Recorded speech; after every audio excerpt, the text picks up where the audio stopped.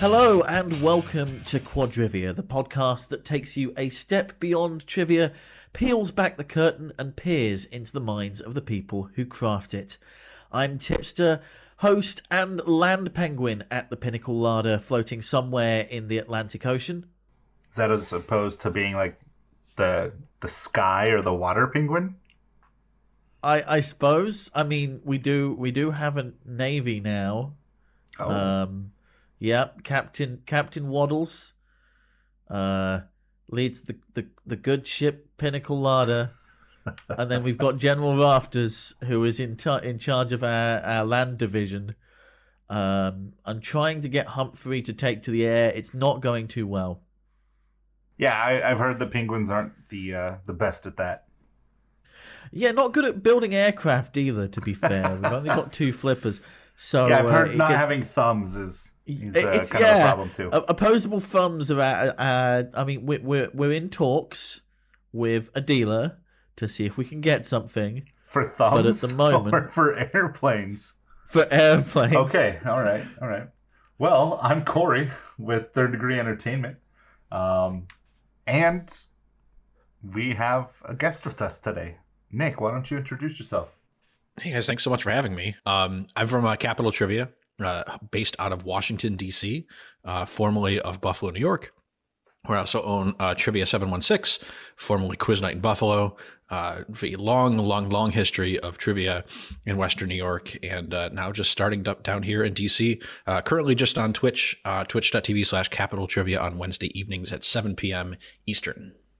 Part of that whole 4 Horsemen of the Quizpocalypse deal, isn't it? Yes. Well, lately it's been the 4 horse people or 4 horse persons. Yes. We haven't really decided which it's going to be, as we've had a few substitutions over the course of the last month and a half. But always good to have new people join the cohort of horse persons. Indeed, and it's good to have you here as a new guest on the show. It's always good to hear new voices on what's going on in the world of trivia. So you said you've been hosting for a while now. You used to host in upstate New York? Yeah, so just in Buffalo, which is not near New York City, contrary to popular belief. It's actually closer to Toronto by quite a bit. It's about 7 hours from New York City. A lot of people ask, like, oh, so have you ever been to Times Square? It's like, well, yeah, but it's like 8 hours away. But yeah, so I've owned a company in Western New York since 2015. Prior to that, I hosted for a company in Columbus, Ohio, where I went to school at a little school down there. And then prior to that, I turned into a reformed, I don't know if I'm allowed to say this company on the podcast. If I'm not, just bleep it out. I was a host for in Buffalo before I went to Columbus, and then I saw the bright side, the lighter side of life, and it's like, I'm going to start writing my own trivia and not hosting somebody else's crappy trivia. Oh, yeah. But prior to that, yeah, we will need to get Ken to censor that, I'm afraid. Yeah, will we? Though? That's fine. I mean, I'm all about shitting.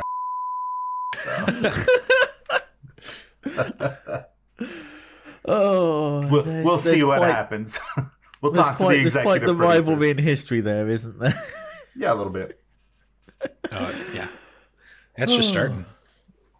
It's weird being a panelist on a show and having a guest who's more experienced than I am. That's like that's the weird. I've been doing this less than a year. In fact, we're coming up on a year of Quadrivia now. It's and it has been quite a year, hasn't it? Like, that's one way to describe it. Yeah, it's been a big transition for a lot of people. So yeah, I completely understand. Especially, if you're just starting off, you kind of saw an opportunity in the marketplace, just to kind of jump in with, like you said, with essentially no experience, and you do great. It's interesting to see, the people that have been doing it for a long time, how they've had to transition into this new normal of trivia. I know a few of us have had a really difficult time, but it's certainly, it's not an easy gig. People think it's easy. It is not, friends. Not an easy thing to do. I don't know how this happened, But this episode will actually should release 1 week after we've our 1 talked year about the anniversary. recap. Yeah. But that means our 1 year anniversary will be 1 year to the date. Even though we've always released on Wednesdays, apparently our very first episode, it dropped on May 5th, 2020. Huh. I mean, yeah, we started about, like, Quadrivia and the Pinnacle Larder started about the same time. So I'm coming up on my birthversary, day, whatever you call it. Flailaversary. There we go. I think it's Flailaversary. your day of hatching or hatching day. Isn't that what they call it in Antarctica? No, I maybe, I don't know. I mean, I didn't. This bar didn't come out of an egg. Like, it was built. We didn't. Seriously, and today we're talking about. It's fun to watch a penguin flail, isn't it? I feel sorry for the penguin who had to lay this entire bar. Especially the one that did all that woodwork, because it's impressive. Yeah, it's got some good detail there. So what are we talking about today? Today we are talking about accommodating different audiences, whether that's young, old, near and far, everybody of every shape, age, ability, and gender. We're talking about how to accommodate them all, and how best to kind of position yourself to be as open as possible. Well, I think there's also a little asterisk in that we will also discuss whether you do accommodate them all. In fact, I'm going to start us off with that. It's advice that I'm pretty sure I've given on several episodes now, that you can't always plan on being the trivia for everybody. And sometimes you have to just figure out who and what you are, and you put out your trivia, and the people that it's right for are going to show up. There'll be, people that come in from time to time that, they're like, wow, this is just not my thing. I don't enjoy this. They're not going to come back, and that's okay. It's always okay to not keep every single person who comes through. Especially if it means you're bending over backwards and trying to be something that you aren't in order to, bring in that crowd. You're just not going to have a good time. It's not going to be as easy or as fun for you. You got to do what you do. You got to do what you know. Well, I think one of the things we should kind of highlight is that there are inherent differences in those audiences. Yeah. Like, you're always going to pitch differently to a younger crowd than you are to an older crowd. You're always going to pitch differently to, like, if let's say, like, if you're doing a charity gig or a fundraising gig, you're going to pitch it differently to your standard Tuesday night, where you've got people specifically coming in for you. So, Nick, what's your audience like? What's your general audience kind of? Sure. So it's interesting, like, especially now that we're hosting on, right now we're on Twitch doing trivia shows online. I don't know. Like, I know who some of the people are because they're either regulars or I'm friends with them on Facebook. We've connected through, Discord and things like that. So I know who some of the people are, but I don't know who the majority of my people who come to my shows on Wednesdays. I have no idea who they are. I can't pick out a gender. I can't pick out, their race, their sexuality, so I kind of go into it writing into the same way that Corey mentioned earlier, knowing that I can't write for everybody. Am I going to have, an American-centric game with maybe a little bit of a tinge of European stuff because I know that I have like one or two players who are from, England or Scotland? Yeah, I might just to throw people a bone, but I'm not going to ask specific questions about, very minutia things in American history. I'm more geared towards trying to do things more worldwide to keep everybody, interested and involved, but it's hard. Like, it's very difficult.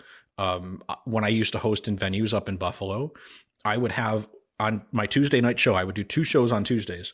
One would be in very rural area, essentially not farmlands, but pretty much next to them with, very kind of either, about my age, which right now is 38, and older.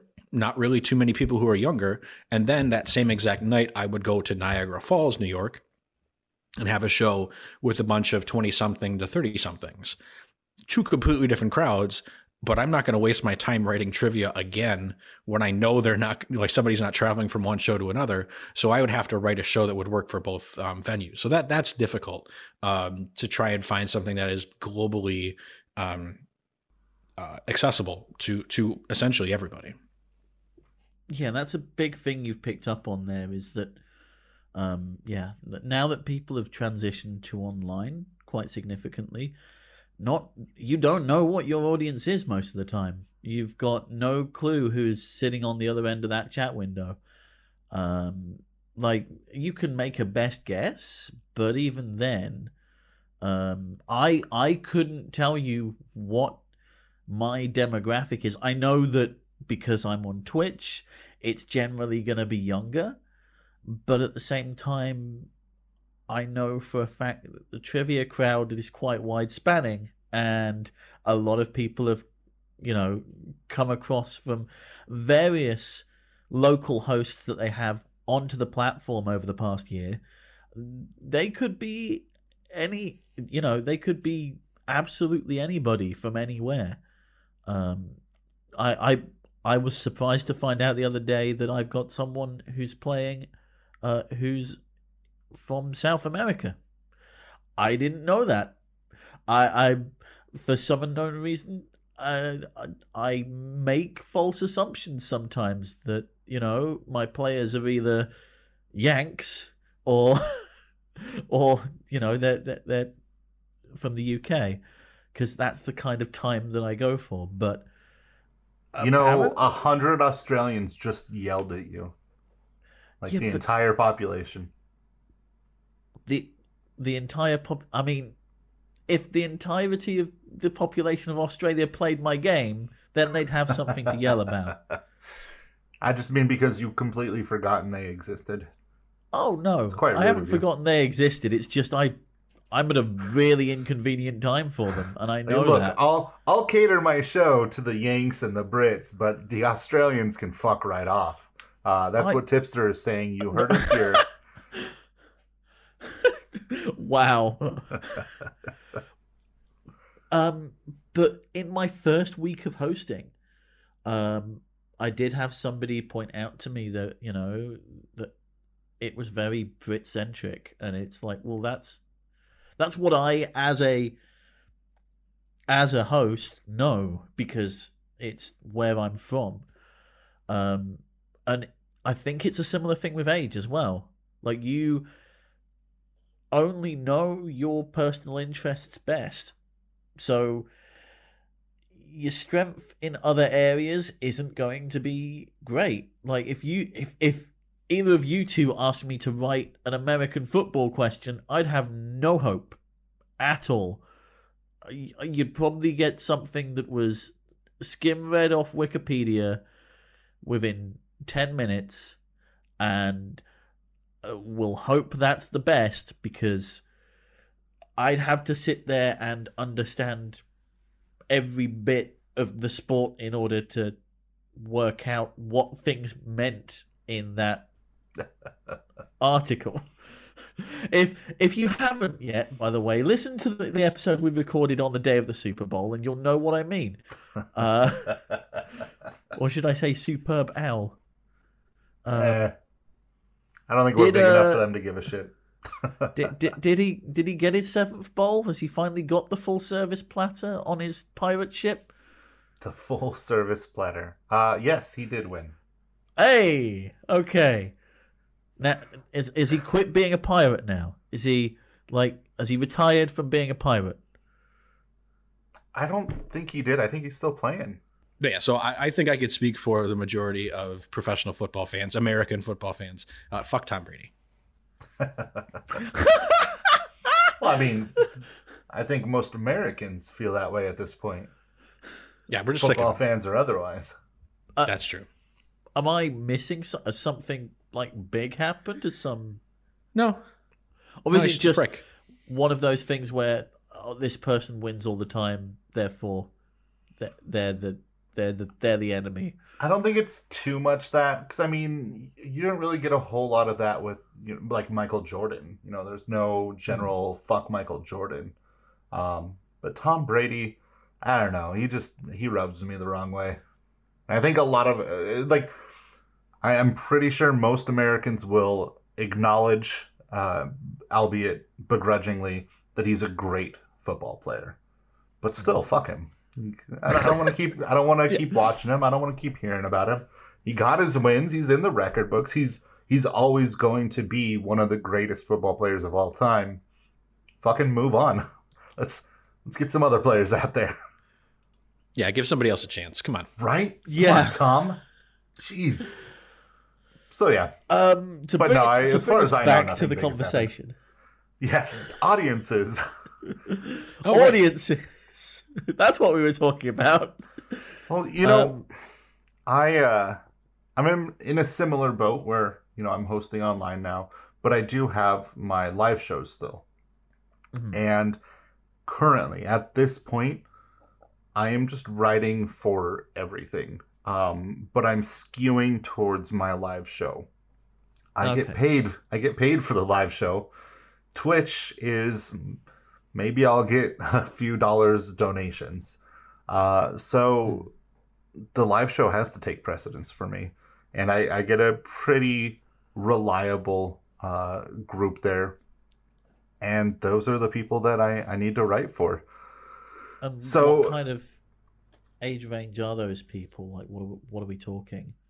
I would say my standard live show audience, at least the main one that I host. I do have another host that is now doing 3 gigs for me. I can't speak to his audience, but mine is primarily probably 25 to 30. Okay. They definitely skew younger than me. But I try to stick to more humor oriented or pop culture or just general type questions. So I host drunk people trivia. I think that's one thing. Any pub quiz host that you ask will probably say that they host drunk people trivia. I don't know that that's true, though, because a lot of the trivia that I've gone to as a player, there's absolutely at least a subset of trivia hosts out there that think they are Alex Trebek. And they're trying to host the hardest stuff and find the smartest people. And I don't fuck with that. It doesn't interest me. I want the people who just got done with a shitty, 10-hour workday to come in and get drunk and have a pizza and have fun, not have to rack their brains to remember some obscure fact that they may have learned in grad school. That's not what I'm looking for, And so I pepper in the more typical trivia stuff, your sciences, your geographies, your histories. I pepper that in. I want anyone who comes in to feel like they're going to be able to contribute to at least some questions, but I make them more of a scarcity. So you touched on pop culture there, and I feel like that's one of the big categories where age kind of really comes into play. Like if you start asking about some 1970s sitcom, your average 20-year-old is going to have no clue. Yeah. And that's kind of the thing of it, really, is looking at who you have and trying to look at, hey, when did this happen? When did it come out? When was it in the news? You know, and tailoring it that way. One of the things that I try to do, because my audience is such a mystery, I will try and spread those as thin as possible. If I do a music round, there'll usually be one from the 70s, one from the 80s, 90s, noughties, and 10s. Well, 10s/20s now. And that seems to work quite well as a way of kind of and they'll all usually be fairly well known. So even people who are attempting a track from before their time will have a chance. But I feel like pop culture is one of the places where the difference in age really shows. You know, I want to staying on the age subject. We did get an email from a listener. Shout out to Sarah, who also plays in a lot of the Twitch games.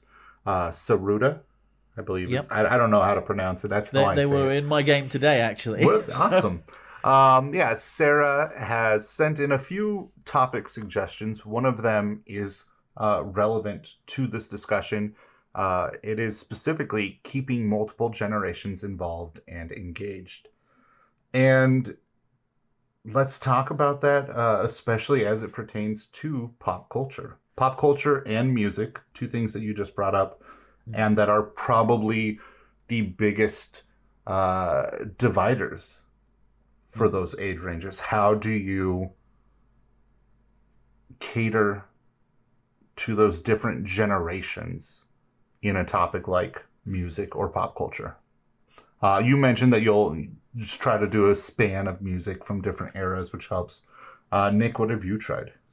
So my Twitch games are 25 questions, and I have a very nobody probably notices that I have a very specific transition and order of questions. I do, 2 music questions, 2 movie questions, 2 TV questions, 2 sports questions, 2 geography. They're kind of all mixed up in the order, and they're not like, you don't have like any specific point value. They're all the same point value, but I also incorporate multiple choice.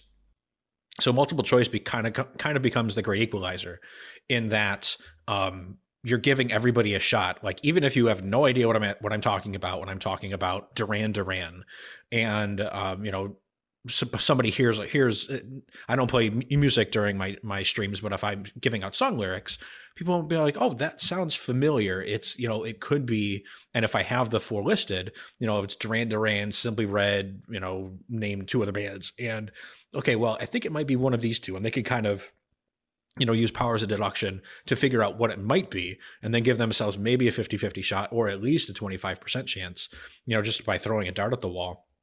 Whereas you have your Gen Zers who are gonna be like, yep, I know that's, Hungry Like the Wolf. I got it. Like, that's easy. For me, that's easy. But for somebody who might be 19 years old, maybe their parents listen to it, but they have no idea who that is, or they are looking for some kind of hint. So for me, the way I do it is to incorporate multiple choice in some questions. And I rate the way I rate my games, I don't write them for people to get 25 out of 25. That's just not how I do it. I write it so there's a pretty much like a get between, 17 and 23 is my goal for like an average between everybody. Just because I kind of in the same way as Corey. Like, I write my shows to be fun. I don't write them to be challenging. I'm not looking to host Learned League online. Like, that's not my goal. I know some people look for that. Some people are hardcore and, they want the hardest questions. They want, Quizzing International kind of stuff. You got to go somewhere else for that. That's not me. I'm not going to give that to you.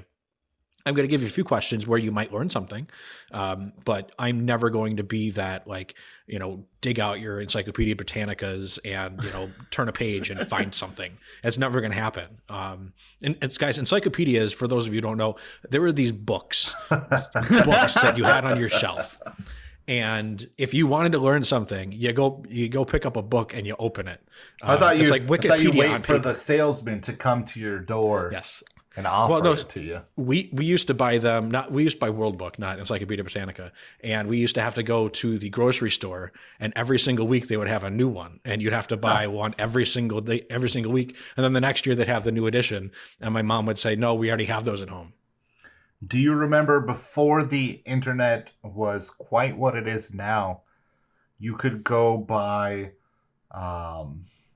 like Encarta 95. You could buy the online Encarta. CD-ROM, yeah. I remember, was it Encarta that had the Labyrinth? Yeah, there was two main ones, and I think they both had some form of game. But yeah, I know exactly what you're talking about, and I think that one was Encarta. But yeah, it'd be a CD with the encyclopedias on them. It was kind of in that transition period between how many computers have CD drives these days? Yeah. Barely any of them. I think I've got 5 computers in my office right now, and none of them have a CD drive. So, like, I if I wanted one, I'd have to specifically request it. That's the thing. That's how much information has moved on in the last 25 years. It's insane. Yeah. Similar to what both of you have touched on, I do basically the same thing, where I look at who the target audience for each round is, as opposed to writing the entire night for a target audience. I do try and cater my rounds to different people so that somebody is always feeling engaged at one point or another. But I'll still pepper in references and questions that, go back for the old people, as I call them at my show. So, I mean, I could literally have a trivia round called 2020 TV shows. And it's, all about shows that came out on Netflix and Hulu and shit in 2020. But I will ask 2 or 3 questions in that 10-question round. That'll be something like, so-and-so can be found on the 2020 TV show, blah, blah, blah. But 20 years ago, they were breaking hearts as so-and-so on what CBS TV show? And, kind of bring in the older generations in that manner. Likewise with the music stuff, it might be a pop band audio round, but I'll still throw in like some 70s pop just to mix it up a little bit. You don't want any team getting a perfect score, and you don't want that group of old people that didn't realize it was trivia time to walk out either. So, you throw them a few bones, keep them interested. Well, and everyone learns. That's the thing. I was going to kind of jump in when you said that you tailor specific rounds to specific groups, because my thought process with a lot of what I do is I want to keep people engaged throughout. So if I have, and it's the reason I don't have category specific rounds, is because I don't want people going, it's I don't do literature, I'm gonna go away for 5-10 minutes, because on Twitch you can't afford that. No. As soon as someone goes away for like 2 or 3 minutes, it's unlikely they're coming back unless you've made a specific appointment for them to come back to. So I generally try and, yeah, like you said there, kind of within each round try and vary everything up a bit over different topics, different decades, different kind of references. The one that I've been failing on a lot recently is doing different ins for the same thing for like over different generations, because I lack the knowledge myself to be able to do that a lot of the time, because I am a very young penguin, so it's very difficult for me to make those links in my head to be able to do that very quickly and effectively, which is where I've personally been kind of struggling a lot recently. Do you tend to find that writing for people outside of your own personal age group is more difficult? I don't. I think that, and again, my typical audience does skew 5+ years younger than me. But I don't know. It's just things that I already went through, and a little bit easier to relate to it. Just going back to, yeah, think about what mattered to you when you were 20, 25. You've been through it. It might not be fresh in your mind, but it's going to be easier to write towards that than to say, I wonder what kind of shit I'm going to care about in 20 years. Like, mortgage and yeah. Like let me write some life insurance and burial plot questions. I don't know. No, I think that writing to a younger audience is generally easier, not only because you've been through those younger years yourself, but also because realistically, outside of political talk shows, the world is aimed at a younger audience. So everything that is big and popular and important right now is aimed towards those early mid-20s crowds. And so you just kind of put your finger on the pulse of today, and you can write for the younger crowds. And I think another way to kind of gauge where you want to, like, what stuff you want to write is just ask people what you want questions about, because you don't know. Like, I didn't know that I have, when I was doing that Tuesday show I was talking about, both places, I had one, the late show, I would ask, like, hey, if you have suggestions for categories, let me know. I used to write Jeopardy style boards with 6 categories, 5 questions each for 4 different games. So I write 120 questions. And somebody was like, can you do a category on adult film stars? I said, you know what? Sure. If it's going to make you happy, you guy who sits at the corner of the bar and yells out stuff when he's had his 5th shot of Jack, like, fine. If it's going to make you happy, if it's going to shut you up, I'm going to do a category on adult film stars. So I figured out a way to do it that was, appropriate. Ran it at my show before out in rural Niagara County, and there was this one guy who was kind of the same person, and he destroyed the category, and everybody's like looking at each other like, what is this? How does he know? And it was all these AVN star, adult video news awards or whatever, but they were all clothed. So it's like pictures of film stars clothed, and everybody's like, how do you know this stuff? He's this guy that doesn't say anything at the end of the bar. He destroyed it. So it was pretty funny. But again, it's one of those things that if you see a team, if you're in a bar and you're hosting in a pub or whatever, and you see a team that struggles, but they show up because they like to have fun. They're just there to have a good time, because they had a shitty day. They want to come out and have a good time. Ask them what they want a category about. They might want a category about daytime soaps, and you might have to do some research. But you know what? It might be worth it in the end, because you're making somebody happy that otherwise would have just sat there and been content. But, the next week they might bring somebody, and they might bring somebody. And so it's one of those snowball effects that if you're doing the customer service portion of what we do, there's the bar can do what they're going to do, the waitresses can do what they're going to do, but if you're providing the best possible trivia night for everybody in the room, that's the best way to do it. And it's hard. Like, it is hard. I don't want to sit there and do research on cooking methods. Like, I don't know shit about cooking, but if somebody wants me to do it, I'm going to do it. No, I think that's a really good point about just asking the players what they want a round on. And it's really on you as a host to make that category accessible to everyone. In fact,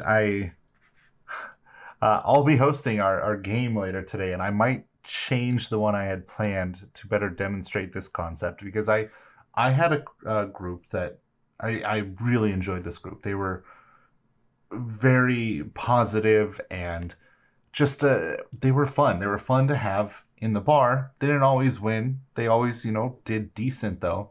And one time I noticed that there's this one player on that team would always be knitting while they played.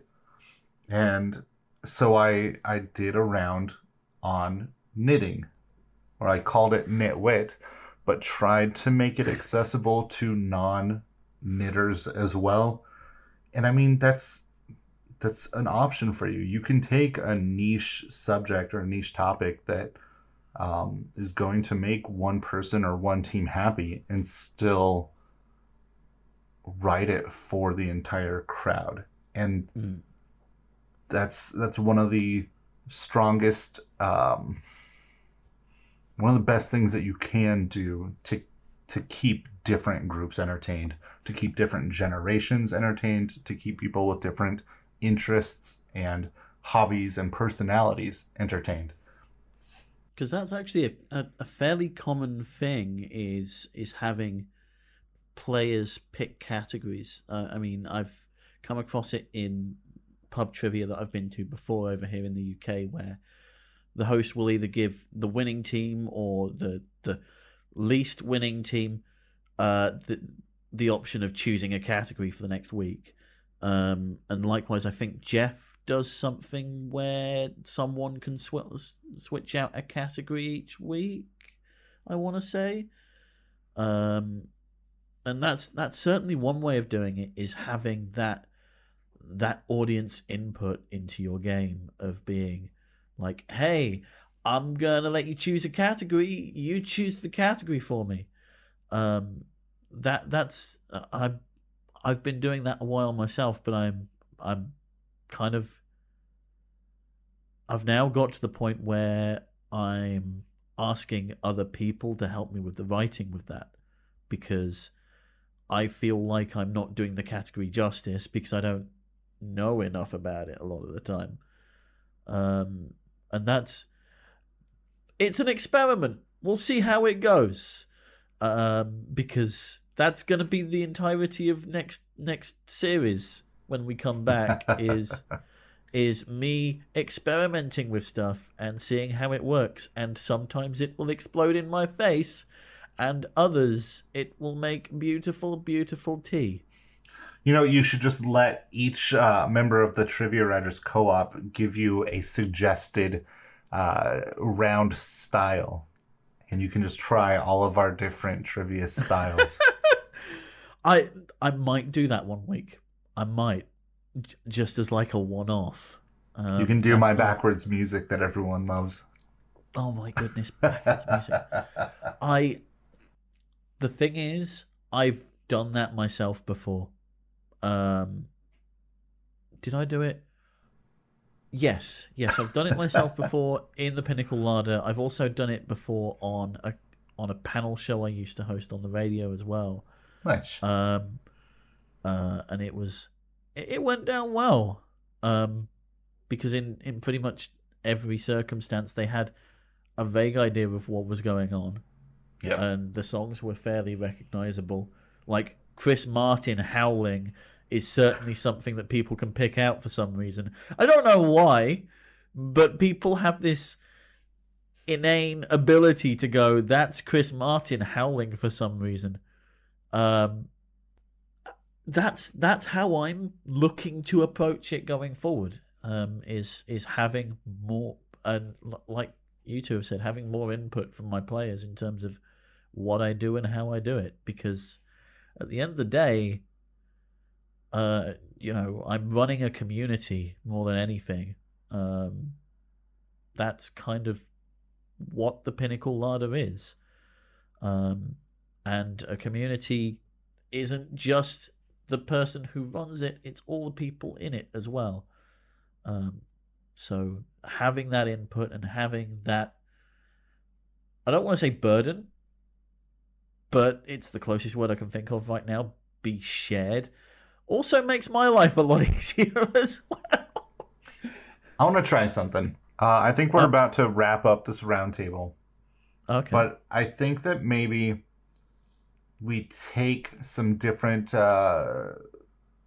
common trivia subjects and discuss what, for lack of a better word, what like the baseline or, you know, what the middle point of that subject is that's going to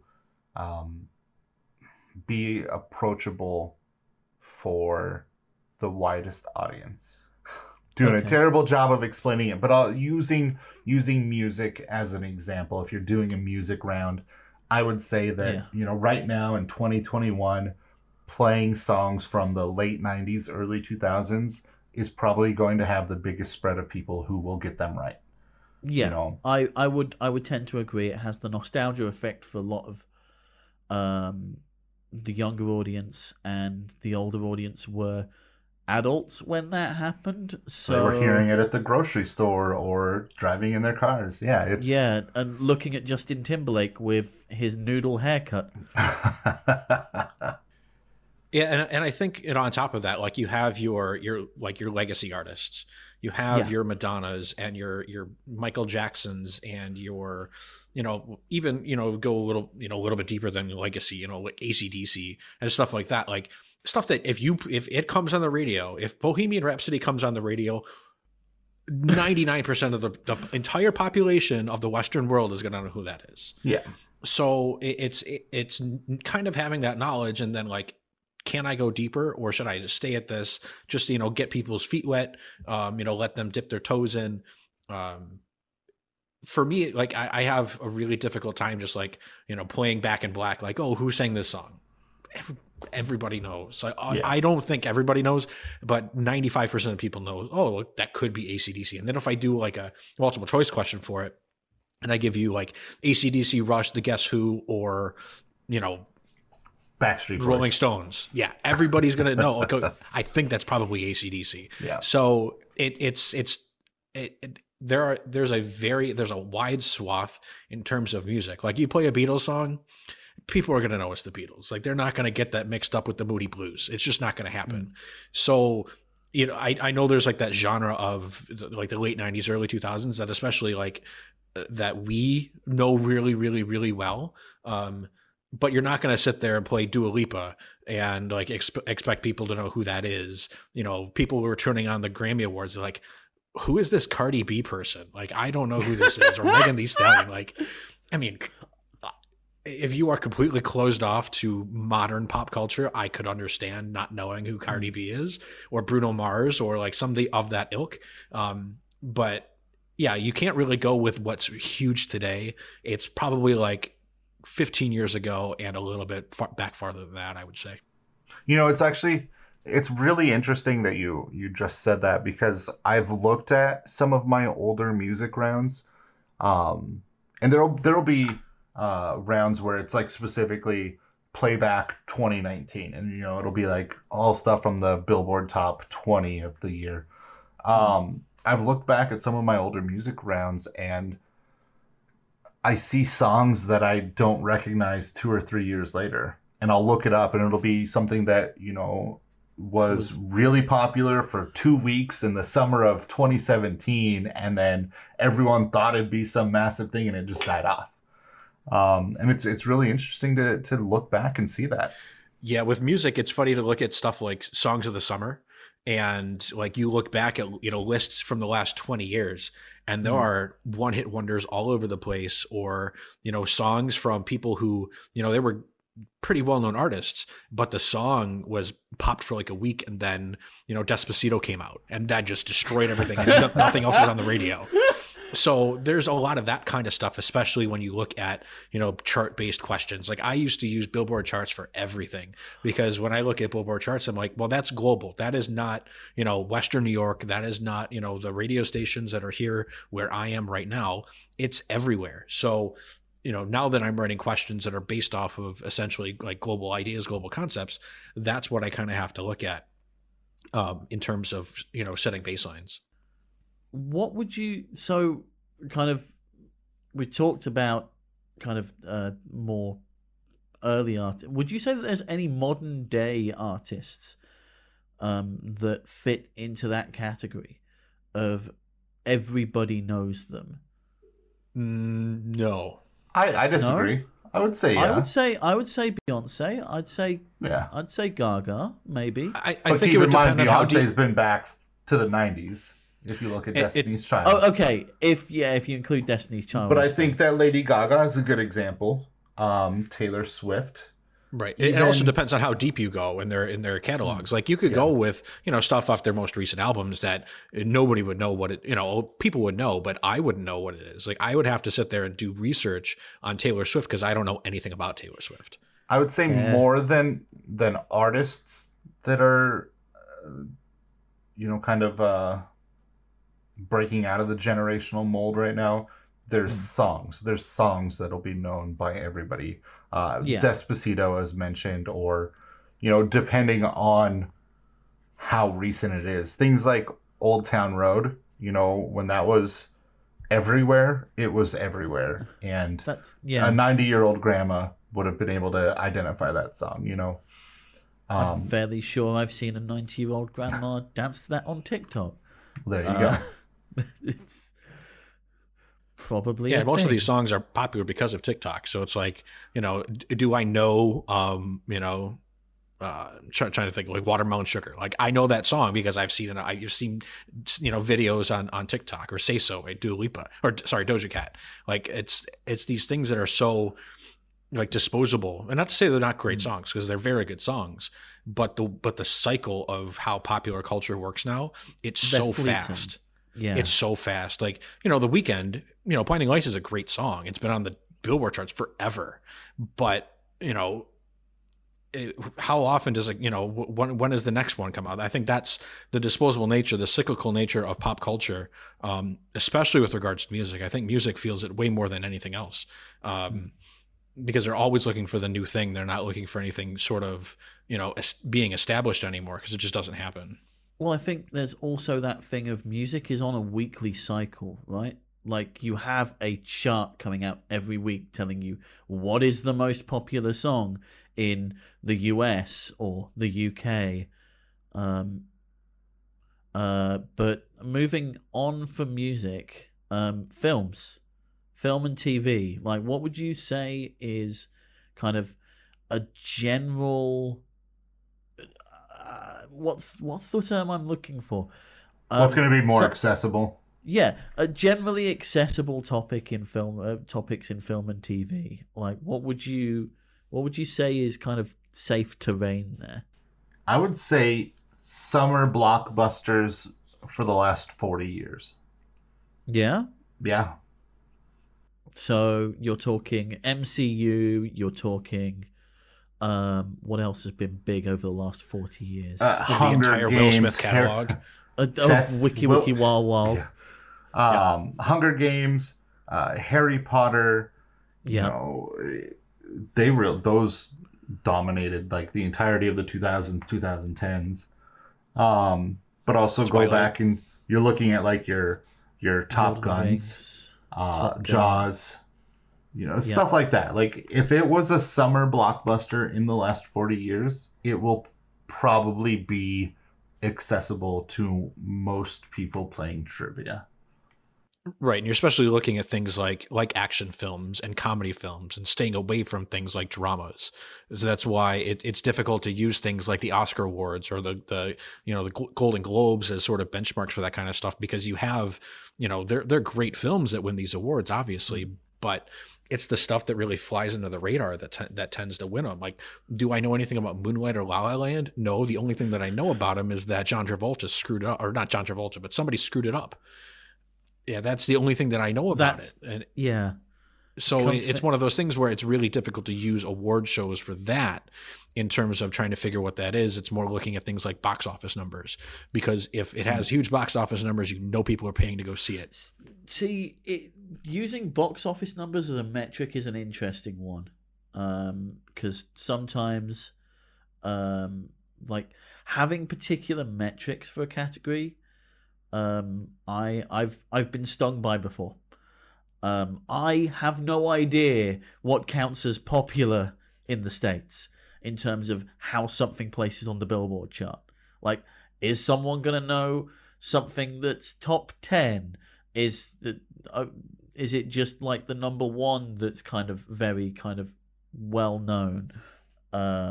What's kind of safe territory there? And with the box office, it's similarly when you're looking at domestic and worldwide.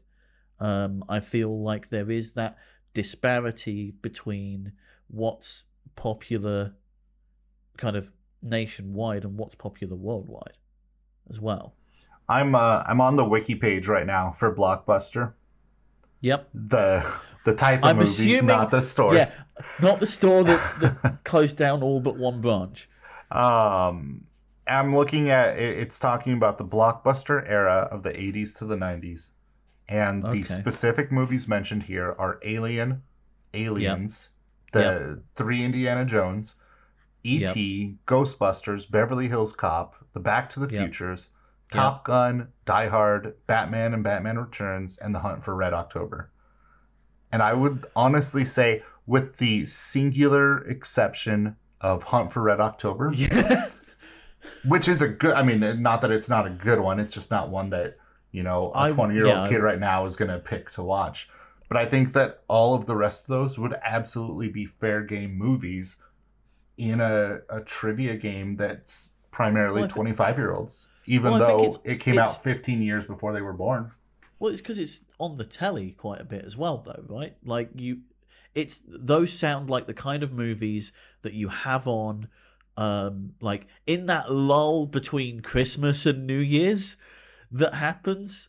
Like that sounds like the kind of thing that would be on one of the TV stations to fill a gap. No, I don't think it's that. It's possible. I could be wrong, but I would guess that it's more of a generational thing.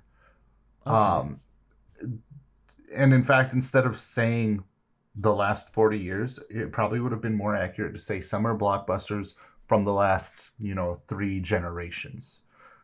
Something that your parents were going to sit down and watch with you. They're like, hey, let's watch a movie. And they're going to pull out a blockbuster from when they were younger. Or even, your grandparents. Like, because that's how the kids got into the Star Wars and the Back to the Futures and the Indiana Jones. I was nothing when those movies came out, but my parents were huge into them. And so they sat me down with them and watched them. And I think that's what's going to make a movie accessible today. If it's the kind of movie that you would watch with your kids, with your parents. Yeah, and I think it's funny you mentioned that list. And if you look, there tends to be a connection between all of it, and they're all franchises. Yeah. These are things it's not just one movie. May have just mentioned one movie like Back to the Future or Jaws, but most of them are parts of an entire franchise of movies, which is important for the longevity of, just one movie. Having 3 movies to reference to is really important. All of those are possible where you can have, you could essentially do a theme night on any of those franchises easily and probably pull in a pretty decent group just based on, the knowledge that you would have of that specific movie group. Yeah. Okay. How about TV? Oh goodness, that's more difficult, I think. I agree. I think TV is a lot harder than movies. My instant reaction is to go to classic comedies. What kind of classic, though? This is the thing. I'll say things and you won't know what they are because they're British. That's like Fawlty Towers and uh, see, I wouldn't even dare go into Monty Python because it's not it's a sketch show. Like, there's not really much to ask about there. Yeah, I like, feel can you that's not answer too niche. this specific question about the argument clinic sketch? Like, yeah, this specific sketch. I mean, there's some it'd be like sketches asking about an SNL sketch. There's some sketches that are timeless, like Ministry of Silly Walks, but I'd say Only Fools and Horses is kind of. I mean, I might be a little bit biased here because, it's a thing that I used to watch as a kid on one of those channels that used to show reruns of everything. Red Dwarf as well was fairly big in its influence, and now that it's come back and is having new series, it's bringing in kind of a new crowd. But these are all things that I know for a fact that my American friends are looking at me completely blank and clueless as to what the hell are you on about. I'm familiar with Red Dwarf. Okay. It was on PBS when I was a kid. Can we talk really quick about Monty Python? Yep. And how, with the exception of the movies, I mean, the movies were huge all over, I would say. Especially Holy Grail. But I think that there were some Monty Python sketches that were so big, so good, that they became fairly huge in America as well. Certainly not full episodes or specials, but just certain sketches, like the Dead Parrot sketch. Dead Parrot, yep. Yeah. Okay. People are going, even if they don't know it's called The Dead Parrot or haven't watched the clip, they're going to be familiar with the banter because it's, broken into other TV shows and movies, or the Argument Clinic, things like that just couldn't help but to spread. Have you seen anything like that with, for example, Saturday Night Live? Like, just Saturday Night Live sketches that just kind of blew up over there. Well, I think you've had characters that have spun off from Saturday Night Live sketches, like the Blues Brothers, for instance.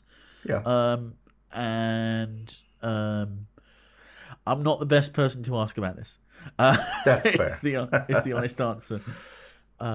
Nick, anything jumping out at you? I mean, I think Saturday Night Live is probably in terms of crossing, generations, is one of the most important shows, mainly because it has been, at least, I mean, maybe not so much now, but for a good 20, 30 years, it was one of the most popular shows on television because it opened so many doors for so many comedians, where like the branches that come off the tree of Saturday Night Live are absolutely ridiculous. For better or for worse, there are some pretty bad people that came off of that show too. But there's a lot of like, backstage sort of stuff that is kind of living in the lore of Saturday Night Live, the sketches, the guest hosts, the guest music. There is so much that happens in the world of Saturday Night Live that lives on still. Like if you were to show a picture, the one we were talking earlier about knowing one thing about, Moonlight or La La Land, what is the one thing people know about Sinead O'Connor? 30 years later, they know that she tore up a picture of the Pope. That's not even related to her music. They don't even know what song she sang. Andy Kaufman is the same thing. And that's so much farther ago than that. So, there's so many things that are entrenched in it. Like, obviously, yes, we have all of the legacy television shows like your Game of Thrones, your Doctor Who, your The Office, both UK and US, that are very important. They're very, they have a big spot in the mind space of trivia players. But if you were to like walk down the street and like ask general questions about television, I'd say probably Saturday Night Live is maybe the biggest one. Yeah. You said Game of Thrones there, and I kind of went, I feel like it's fallen out of the public eye a lot. Absolutely. Game of Thrones, though, is a very special, unique situation because it was so pervasive. It was everywhere for however many years, and then it straight down. It wasn't. I think it Was is the same with The Walking unique. Dead as well. Walking Dead petered off and is still being made. There's still The Walking Dead and I think 1 or 2 spin-offs. But I genuinely think Game of Thrones is unique in how quickly and ultimately it died once it was over. Mm. I cannot think of anything else that has ever just go ahead. The Simpsons. I don't think they are still, they pop up into relevance. They're still talked about. They're still going. I mean, when is the last? I've had people reference The Simpsons within the last few days. But when is the last time somebody talked to you about Game of Thrones? I mean, in my space, like nobody, I've never watched the show, so I wouldn't know. It's never something that ever interested me. And when somebody asked me for a category, I'd have to fake my way through it. But yeah, I'm trying to think of something else. Like I wasn't really living in the trivia world when Lost was on television. I could see that being one of those things where, when people were asking tons of questions about Lost because it was appointment television. And then that last season just, even though in retrospect, it's still a pretty good season, but it completely fell off and ratings just went down the tube. So I could see that kind of being on the same level as Game of Thrones, just because the final season I think was so questionable. I'd say maybe in like not on the same scale, but a smaller scale version. I don't think that Lost, I mean, Tipster, you can correct me if I'm wrong, but I don't think Lost was really the worldwide phenomenon that Game of Thrones was. No, Lost was big over here. Was it? As well. Like when The Numbers happened, that was a big fit. That was a water cooler moment. I never watched Lost, and I'm familiar with The Numbers, so yeah. And that's the thing, right? And then, so I've got 2 things to say. First of all, The Simpsons is still relevant because people constantly bring up that it's predicting the future. Yeah. And the other thing is they're still making The Walking Dead. What? Yeah. Yeah. And like I said, with those things, they're not as popular as they once were, but it's more of a gradual decline where Game of Thrones was like 80 miles an hour into a wall. It just crashed to a stop. No crumple zones, no nothing, just gone. It was like Game of Thrones hit 88 miles per hour is what happened. And maybe in like 20 years it's gonna pop out and be like, hey, here we are. It was a snap for us and 20 years for you, but we're back. But at the time, 88 miles an hour and then gone. Jon Snow's gonna come out of a steaming DeLorean, the Game of Thrones character, not the newsreader, and just be like, "Where am I? What's going on?" All right. To get us back on track, TV shows. I don't think there is a safe period for TV like there might be for movies or music. I think it's just shows that have become their own phenomenon, like the Seinfelds, the Friends, the Game of Thrones. Oh God, Friends. Yeah, Friends, definitely something you can ask about because oh my God, how many bloody reruns were there of that for like a decade after it finished? All right, and now they're planning they're filming a reunion now. That's what I've heard. I don't know what the progress is on it or. All right, let's try to rapid fire a few more of these. Sports. Yeah. Sports. In the US, I think non-statistic questions about anyone who has transcended sports is safe. Like any athlete that has partaked,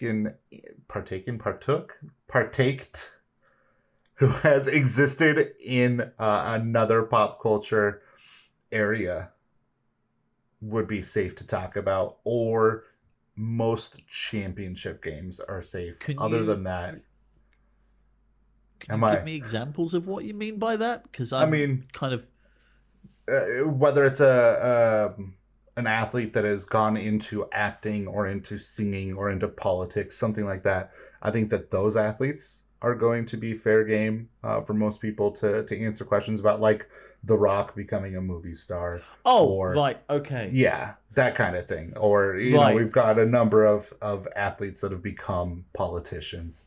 Or not even necessarily politicians, but became political statements or political activists, like your Colin Kaepernicks or you know, LeBron James. LeBron James for more reason than his political activism. Just being, you know, LeBron James is a pretty big deal. Well, he's in Space Jam, so exactly. Yeah, but other than that, I think that sports, you kind of have to have the right crowd, and you can't even dabble in anything more than the most basic facts of any sport that isn't, you know, one of the big ones. If it's not in the US, if it's not baseball, basketball, or football, you're already on shaky ground. Hockey is okay. Soccer is okay. The Olympics are okay. You mean hand egg? Okay. Yes, hand egg. I think the Olympics is actually a good shout, though. I think Olympics, like, there are definitely people who've made their name at the Olympics, and I'd say that's actually kind of a much wider branching thing, at least internationally. Over here in the UK, obviously football's bloody everywhere. The one that you kick the ball, not pick it up. I still despair. I still despair at American football. I'd also, the thing is that, again, that's stuff that you're only going to know if you're in that bubble or in that particular crowd. A lot of what I tend to do with sports tends to be less about sports people and results and more about the sports themselves. Or sports people who've done other stuff, like you said. Do I class wrestling as a sport? Well, that's a whole different question. But you can call the performers athletes. I think that's I think that's fair game. And that kind of lets you drag wrestling into the sports category. Sports. Yeah, I can see that. I tend to think of it more as kind of general entertainment, but each to their own. Soap opera, half a dozen the other.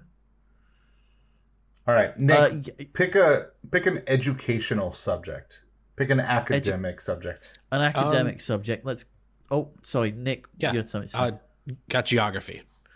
All right, what's safe on? That's actually a really good one because we're talking about international audiences. What is safe in geography? I think. Well, I mean, I think literal locations is generally safe because the location of a place doesn't change very often. Country and city wise, I mean. Yeah. Yeah. I think landmarks as well, obviously. Which kind of encompasses a lot of things, really. Rivers, seas, bays, oceans, and then the man-made stuff as well, like your Taj Mahals and your Eiffel Towers and your terracotta armies. So what would be the general rule for whether a geographical question is accessible to a wider audience? Oh, goodness. That's a complicated one because I feel like... So the way I make the call is by looking at where I'm getting the information from. Like if I'm getting it from the AA and Wikipedia, but I'm not getting it from any American tourist websites or anything like that, then it's probably too UK centric. If it's something you'd find in a tour in like a travel guide for that country, I feel like it's fair game. I would say that geographics or geography is one of the areas where rote memorization is a little more acceptable. Knowing how many countries are on this continent, or what is the capital of this country, that kind of thing, where it really is just memorizing stats, for lack of a better term.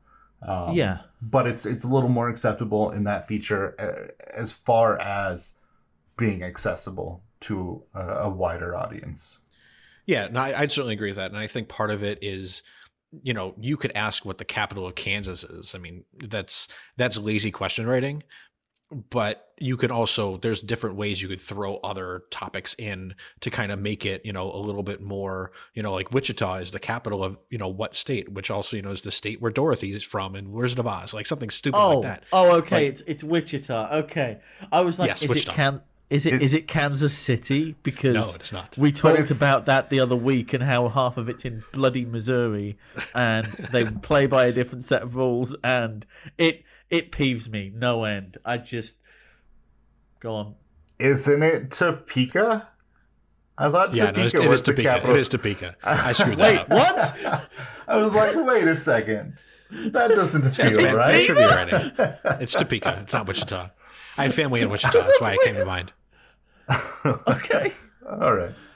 But yeah, so something like that, like kind of reversing the questions, taking lazy question writing and making it more accessible to everybody, like entering in a pop culture reference like The Wizard of Oz makes it a little bit easier. Well, I wanna put in a little nitpick there. I'd say that makes it more entertaining for everyone, but not. It doesn't change the accessibility, because it still does just come down to what is the capital of Kansas. I think adding in, so The Wizard of Oz is definitely it makes it a better question. It also, as a film, is a generally accessible film, in my opinion. Yeah. So, and we're not in Kansas anymore, Toto. Like that iconic line, I feel like that definitely makes it a lot more accessible.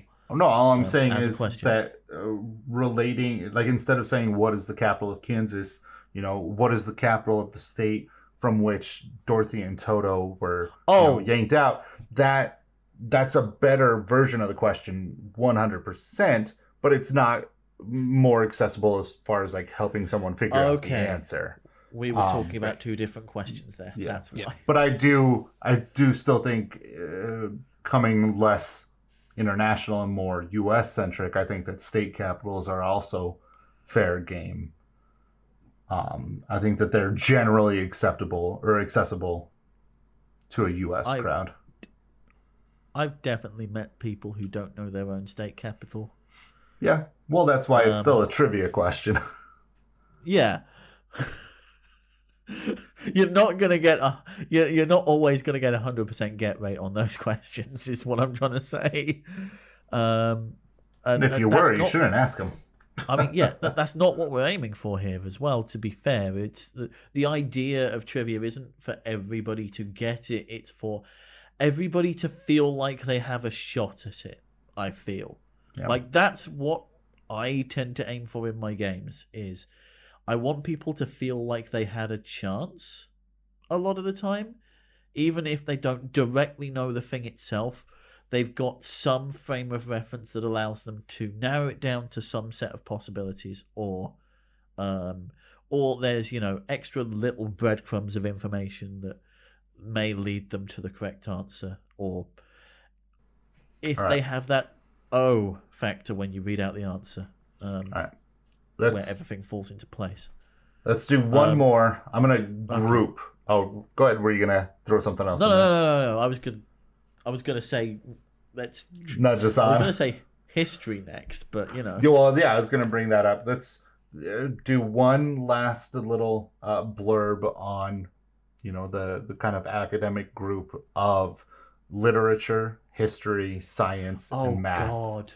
How do you find the accessible, general audience kind of core of those subjects? And I'm going to start off by just throwing out anything that was taught at the basic levels in public school. So not going into, AP classes, but, if it was a general subject, if it was a book that was required in public school, or if it's just general science, math, literature, or history from middle school, high school, grade school, I'd say it's generally fair game for anyone. Or the UK equivalent. Yeah, I'm primary trying to work school, out what the I UK think. equivalent is. Primary and secondary?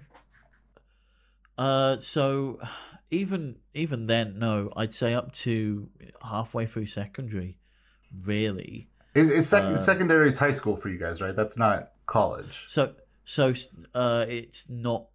Oh God, what do you call college? University. Hold on. University. Right, your college is university. Yeah, okay. So Well, we our do secondary school runs from 11 until 16. Okay. Let's just say anything that you would learn up until you're 18 or 16. Yeah, no, 16 is when you start to really specialize.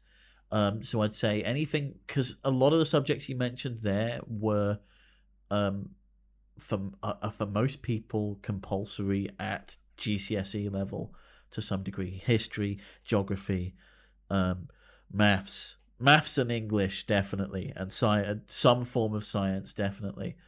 The other thing that I'd throw into the mix there is quote unquote popular science or popular maths. So this is stuff that you don't necessarily get in school, but interesting kind of things that fall out of things that are, how do I explain this?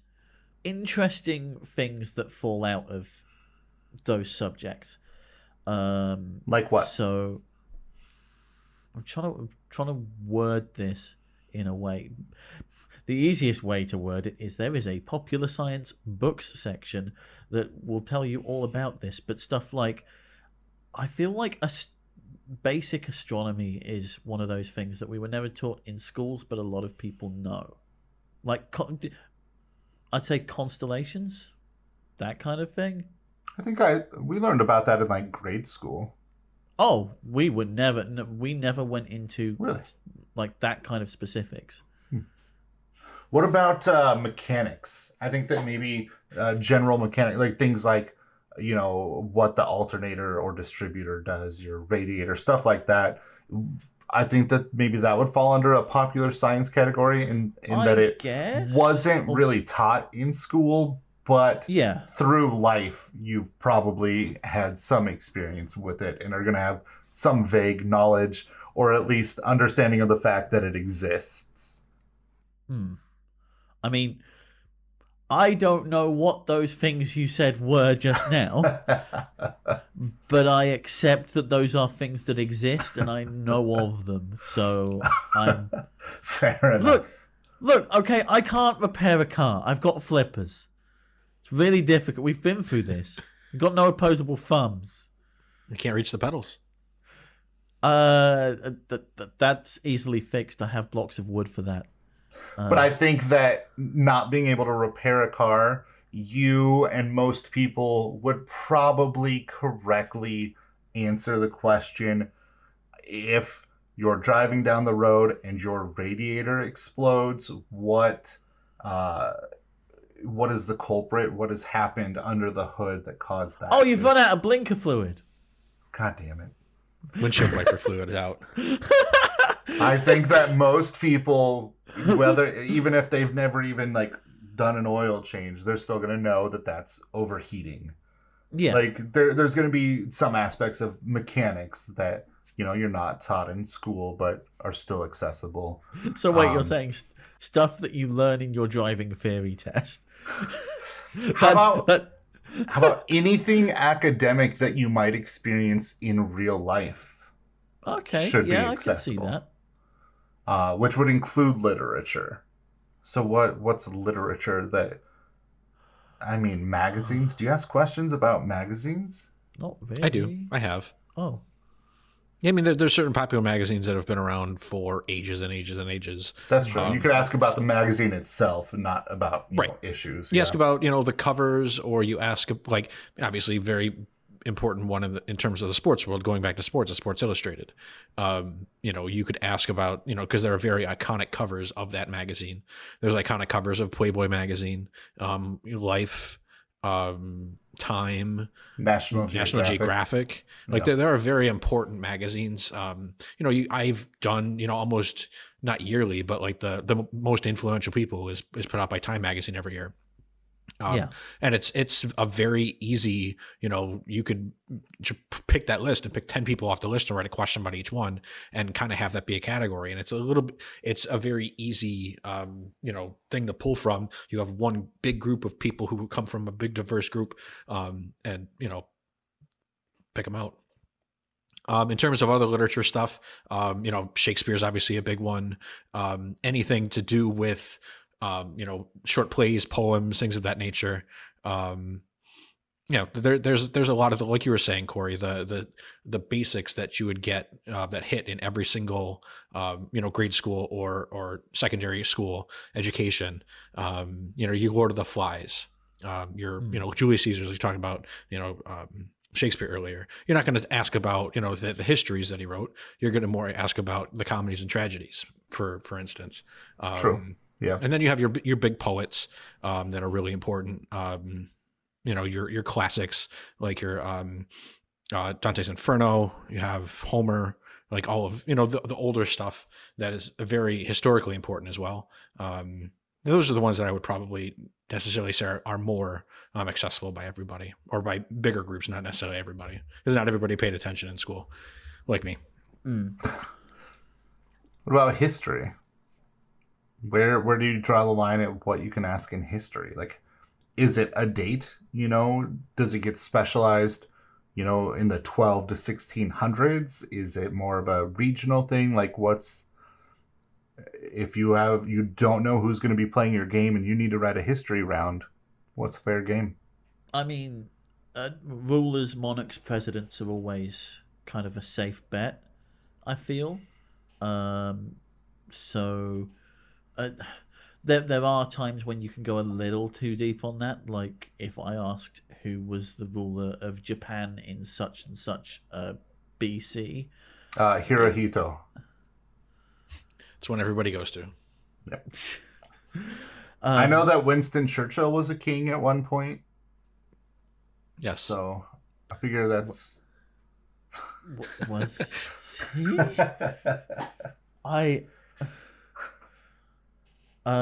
King Churchill won World War II, I thought. There is so much wrong with what you just said. We need a whole other podcast to go through that. Oh my goodness. Although one of the few commoners to have a state funeral, I found out today. But yeah, I feel like that is fair game. I feel like any major global conflicts are also fair game. Usually not anything too recent though, I tend to find. Did you know that Churchill was one of maybe the first person granted honorary U.S. citizenship? Oh, that's good to know. There's been others that it gets a little bit wonky because there will be like some states that have granted like state citizenship. Yeah. But as far as like U.S. as a whole, I think he was the first. Yeah. I mean, is there Because he was the anything else? best king you had. If my flippers could reach my face, I'd be face palming right now. I would. It's double funny because he was pretty problematic. Yeah. All right. I feel like we're petering. else in the category of history, though? Like, The think global history- events are important. Yeah. Like, if you could put a date on it, it's obviously like fair game. If you could, I think Normandy if they've made a invasion, movie about it. yes. Yeah, I like mean, if you could point, like if you could look at somebody's film career and say he played Howard Hughes, then you're probably good to go with writing a question about Howard Hughes. Or like, anybody that Daniel Day-Lewis played, you're probably good to go in writing a question about. Yeah. You've got There are your certainly Chernobyls, important- your Pompeiis, your Yep. things like that. your Jokers. Yeah. Yeah. Sure. Wait, no, that's Heath Ledger. Or Joaquin Phoenix. Jack Nicholson. Why do I always get those two mixed up? Mark Hamill. Yep. Heath Ledger and Daniel Day-Lewis? Yeah. I don't know why. I think it's Me either. There's just this loose connection in my head between the two of them. All right. Couldn't explain it. I think we're petering here. It's kind of the point, and the problem is that it's hard to really make this stuff accessible for a large group of people. I mean, you don't know what people are going to know. Well, that's So, yeah. that's the thing. Is either you're going for a safe approach, or you take something that's slightly more obscure, but try and leave breadcrumbs for other people. Yeah. And I think that's the best thing that you can do. Yeah. And the one thing we didn't even cover is like, how do you genderize your questions? Like, how do you make them like easy for both genders or all genders to participate? I've had I hosted a show once where I specifically had a woman come up to me and say, there aren't enough girl questions here. Why don't you have more girl questions? And in my head, I'm like, really? I don't, and then it made me really think about my question writing process. Like, that's a really hard one to even, you would need probably a whole podcast just on that. I feel like we did an episode on gender representation, didn't we? I thought that we had Aaron on very quick. Yeah, we might not, It's but gonna if not, I'll go back and look through our episodes, and if not, we'll add that to the upcoming, because I think that's something that definitely deserves an entire roundtable unto itself. And I mean, it might even lead into like an entire, maybe we do a string doing gender and race or sexuality or whatever, just general inclusiveness, which again, I feel like we haven't done that specifically, we've at least touched on it. But yeah, there was an episode where you had, I think, Carmela and Ben on. Writing for diverse audiences. There you go. Okay. Yeah. Which we're kind of touching now as well, but yeah, there's just so many things that we can get into, and we can devote some entire episodes to a few of those as well. So yeah. But let's not do that right now. Instead, let's torture Nick with his first ever keyword challenge. Nick, are you ready for this? Are you familiar? Oh, do you know what to strap expect? in. I'm ready to go. I do. Well, for the listeners who don't know, in just a moment, I am going to present both Tipster and Nick with a keyword that has been sent in by a listener. And we're all going to have 10 minutes to write one question about that keyword. You use the keyword in its entirety in your question. It could be in the question or in the answer. And the listeners are going to get a chance to vote on who wrote the best 10-minute question. Any questions or issues before we get started? No, I'm excited. Let's go. All right. Our I'm keyword today is American football. Oh no. Nah, I'm just joking. I'm just giving you shit because you brought that up earlier. It's actually bucket. Bucket is our Bucket. keyword brought to us by Rogue Clown, who I believe both of you at least are familiar with from Twitch games. Rogue Clown being a very supportive and awesome member of the trivia community on Twitch. And I believe coming to us all from the Liquid Courage hosts. So shout out to Rogue Clown and Liquid Courage and everybody over there. Let's go right about bucket. Bucket. Yeah. Oh, there's so many ways you could go with this. Bonus points So if your many. question is a limerick. What? Okay. All right, I'll see y'all in 10 minutes. And we're back. We took 10 minutes to write the best question we could about bucket, courtesy of Rogue Clown. And Nick, since you're the guest, why don't you hit us first? Sure. So my question is, Brian Patrick Carroll, better known as Buckethead, recorded 3 songs, Shackler's Revenge, Scraped, and Sorry, on what band's long-awaited project that took 10 years to record? Huh. As a fan of Buckethead, as well as Colonel Claypool's Bucket of Bernie Brains, and many other associated acts, I feel fairly confident on this one. I'm gonna put myself about 95%, but we'll see what Tipster has. I'm trying to rack my brains to see if I recognize any of those songs. The only Buckethead that is coming to mind is not an artist. It's a party political candidate, so no. That's where I should have gone with this question. Damn it! Damn it! That would have been good. I should have gone for Lord Buckethead. Oh well, there's always next time. Oh, what's happening? What's happening with me? For anyone who can't see, which is literally all of you, Literally everybody. Tipster's eye was glued shut. Closed. Shh. Look, occasionally that happens. First time I've winked in forever. You're gonna have to put me out of my misery, Corey. What is it? That would be Guns N' Roses. Yeah, Guns N' Roses is the correct answer on that one. Well done, Corey. Thanks. Yeah, he recorded a few songs and quit the band, and they didn't release the album until 3 years later. It was a very long-awaited project that Axl Rose said it was coming out in like 1999. It didn't come out till 2008. Shackler's Revenge you would know if you played Rock Band.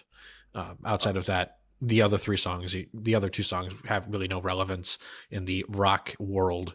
But it was a pretty big deal when the album came out, and it was, Corey, you can disagree with me if you want, but kind of disappointing. Yeah, I really had no strong feelings towards it, which means it wasn't that good. Yeah. All right, Tipster. I was more of a Guitar Hero person back in Fair. the day. Agreed. I think. Very... Just because it was cheaper, you only had to buy the guitar, not the entire band. Like, And I know this is very niche, but 100% my absolute favorite was Guitar Hero 3 on the Wii. on the Wii. I think that on the Wii, it felt like it had the best response time, like as far as input lag. I liked the weight of the controller. Oh, and the fact that you could like tilt the guitar to activate the star power. Yes, that was huge. Like just rock out. Yeah. Guitar Hero 3, I had the best music, and very Guitar good Hero songs. on the Wii was the best. That's my controversial opinion of the day. We tangent so hard we tangent on our tangents. That is how this podcast goes sometimes. That's fair. Okay. Funnily enough, after what we've talked about today, this might be the most inaccessible question I've ever written, so here goes.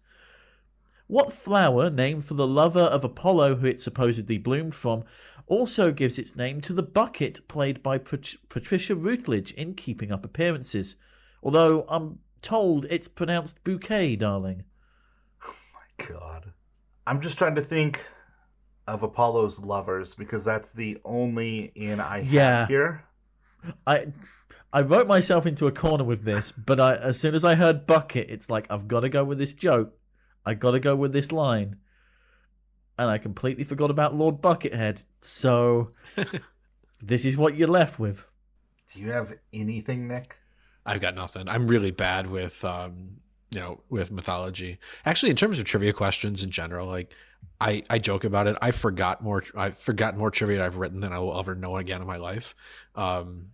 But yeah, this is a tough one. And there's obviously a lot of ways to get to it, which obviously with a lot of these longer form style questions, I really enjoy. Because when I inevitably get it wrong, I'll learn more than one thing about it. I have one. I can think of one Apollo lover. The answer is flower related, but it's not a flower. So I don't know. But I know that one of the lovers was Hymen or Hymenaeus. Okay. And obviously a hymen is part of the flower reproductive system. But I mean, I feel good about that.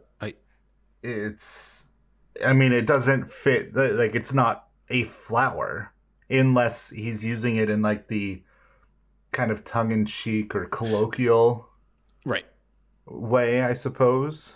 Do I strike you as tongue-in-cheek or colloquial, Corey? No, you don't. Especially since you wouldn't give somebody a bouquet of hymens. So no. I don't know. Okay. I'm lost. I'm gonna stop this here before it gets any worse. The answer we were looking for was hyacinth. Okay, that's fair. I'll allow it. First two letters, right?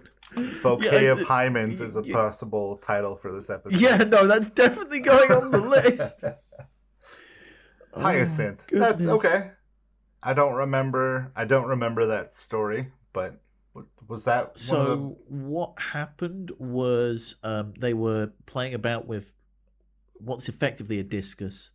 Apollo throws it really far. The god of wind. Oh, he was the one that was killed by the discus, right? Yes, Hyacinth was the one that was killed. Okay. Because they tried to catch it after the god of wind made it go really far. Fair enough. Yeah. I think it was a good question. It had, or tell me though about this keeping up appearance. So she just gave somebody or was given a bouquet of hyacinths? No. So, Hyacinth Bouquet is the central character in this British comedy called Keeping Up Appearances. Okay. The whole running gag is that everybody calls her Bucket, and she replies, "It's pronounced bouquet, darling," even though it's spelt Bucket, because she's trying to make it look like she's more well-to-do than she actually is.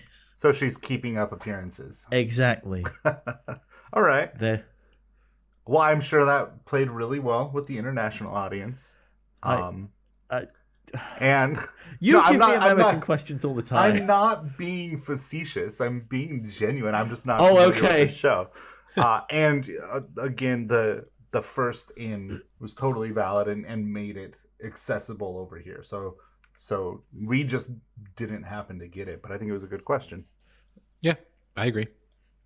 I still can't believe you somehow jumped a bouquet of hymens. Well, I didn't. That was just the only lover I could think of, and it felt weird. I need to check this. Apollo. No, wait, hold on. Let's not Google search Apollo hymen lover. That's gonna completely. Go ahead, Google it. Double check me. Cassandra Calliope. I don't see a hymen on here. It could be listed as I don't know where you've got that from. What list are you looking at? I am looking at a wiki on Greek mythology. I'm looking at consorts and male lovers of Apollo. As a god of love, he was described as a son of Apollon. Here we go. Yeah, This his is what I'm parent, talking about. Hymen's parents are Apollo and one of the muses. So, But he was also, Okay. if you look here, bam, there you go. Male lovers of Apollo. Hymen is on that list. wait, but didn't we just say that? Oh God, Greek Yeah, I mean, mythology that's- just Yeah, all over the place. all over the place. Save us from this mess, Corey, please. I'll try. With my keyword challenge or by explaining Greek mythology? Whichever you prefer, but we've only got so long recording time. Yeah, and I don't know that Greek mythology can be explained, so I'll just read you my question. Charlie Bucket's only opinion is that it's strange but fun, while which actor's character asks a group of kids, are the fires of hell a-glowing? Is the Grizzly Reaper mowing? And again, I want the actor. Which actor's character Oh, said that to kids? I know this. I think I've got Yeah. it to a T. I think also this may be the shortest keyword challenge question I've ever Yeah, written. we were joking about that while you were away. Oh, It's no. Like, Yeah. I feel I've written a Corey length one, and then I realised it was only 2 sentences. Oh my goodness. All right, Nick, you're being quiet over there. Do you have any? Yeah, I'm pretty sure. I'm leaning Gene Wilder on this. Is that? That's where I'm going. Fires Yeah. of hell, a glowing words. Yes, Grizzly Reaper mowing. Danger must be growing. Rowers keep on rowing. Yes, it's Gene They're Wilder. showing no signs of slowing. Yeah, Gene Wilder, absolutely, as Willy Wonka in the infamous Tunnel of Terror. Yeah. Yep. What? Who builds that in their chocolate factory? Why? Why would you? Willy Wonka. Yep. Fair point. Good point. Well made. Okay. Well, on that note, on that note, it's over to you to decide which of our questions were best. Which one of our questions did the keyword justice? You can vote over on quadriviapodcast.com, where you can see all our previous episodes and previous keyword challenges as well. also, if you would like to send in a keyword suggestion for a future episode, hit us up at quadriviapod@gmail.com. And now it's time for our round of trivia. And as I alluded to earlier, I did have a round set aside that I was going to host, but I now have 2 options, and I'm going to let you 2 choose between them. I'll give you the Okay. 2 categories, and you can pick which one you want. There is Geekin' Out or Nitwit. I mean, Nick, as our guest, I think the privilege goes to you. I'm leaning Geeking Out on this one. Okay. I know we talked about Nitwit earlier. I think that certainly would be interesting for another time, but Well, I'll tell you what. Before you lock that in, I will tell you. I think both of them are going to be a little bit higher in difficulty than typical. I think Geeking Out is going to be more difficult of the 2. I mean, I'm always Okay. down to learn something new. So Okay, that's fair. All right, so we're going to do the Geeking Out round. And I'm going to preface this by saying that as our episode today was writing to different audiences, this is one where I had it was one of my older venues, very young crowd. You know, oldest teams are still in their mid to late 20s. And as a group, this entire venue came together and said they wanted more specific questions about different subjects. You know, instead of just kind of base level questions, they wanted to really rack their memories with these things. So I did get a little more specific on some of these things than I normally would.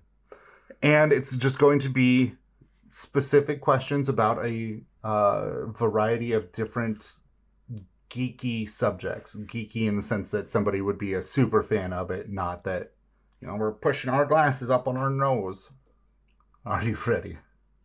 What are you trying to say? I don't know. To us Let me put glasses on my wearers. glasses. It is at this point that we need to differentiate between geek and nerd, because those are two separate things. They are. Sometimes But they're the same. Sometimes they're. Yeah, They're there's not Venn diagram mutually crossover. exclusive. Yeah, They're not there's mutually crossover. exclusive, but they are separate things. And I think that you can geek out on a subject without being Yeah. a geek as well. I would Yeah. describe myself as both a geek and a nerd. True. I mean, we do write trivia for part of a living, so. Yeah. No, you're not wrong.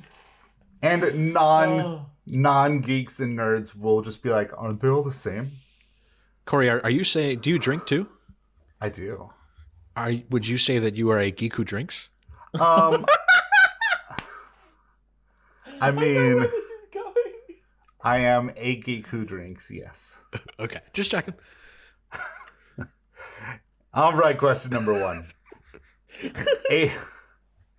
A former slave who calls himself Grey Worm is the leader of what elite mercenary unit? I'm drawing a blank on this. My brain is going straight to Grey Wardens, just because of Grey Worm, but I've got nothing to go on. Yeah, I'm trying to think of slave. Obviously, is a very important part of this one. Mercenary, like I don't say reformed, but more like a somebody who broke through his shackles or her shackles. I'm trying to think. This could be one of the many realms of the geek world that I am just not like a part of, like a Lord of the Rings or a Game of Thrones or like one like in that realm.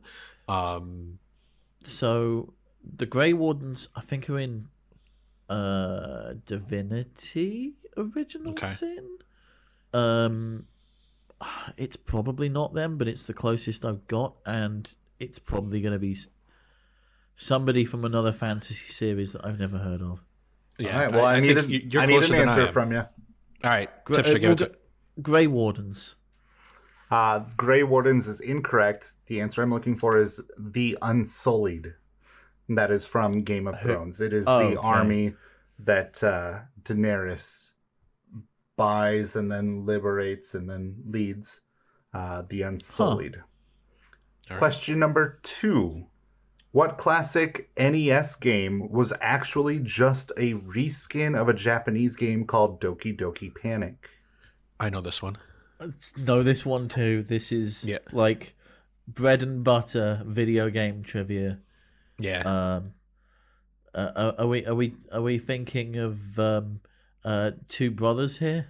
Yeah. I believe the return of those two brothers. Said Two Brothers. Yeah. And were they super?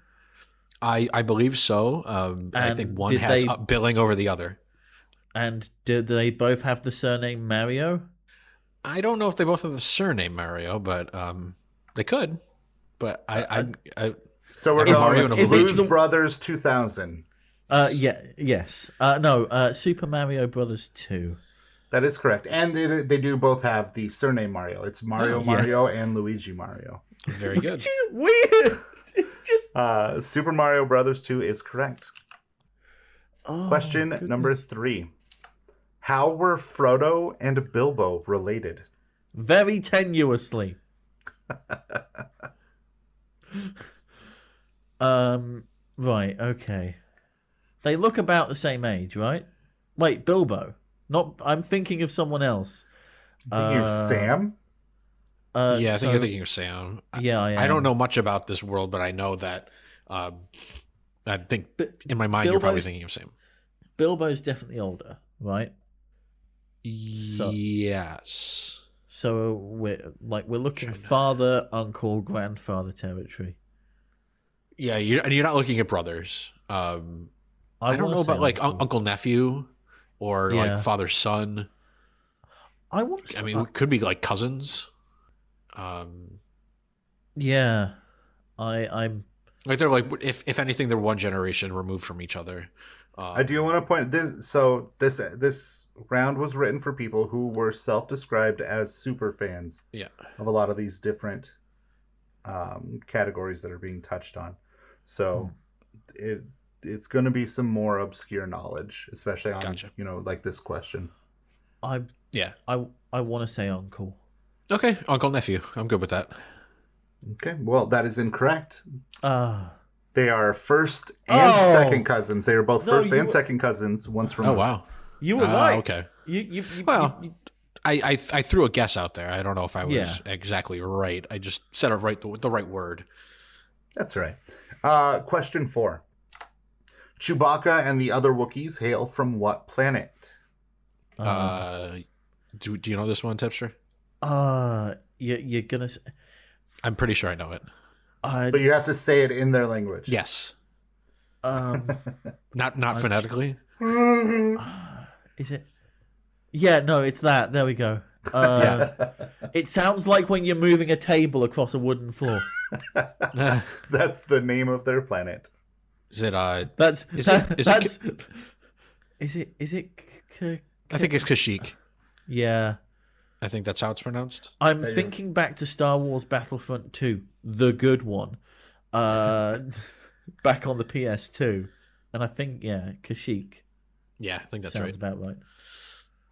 Kashyyyk is correct. Very good. Kashyyyk. Question number 5. In Zombieland, what is Columbus's first rule of the zombie apocalypse? Oh. Is it? Right, okay, I know double tap is one of them.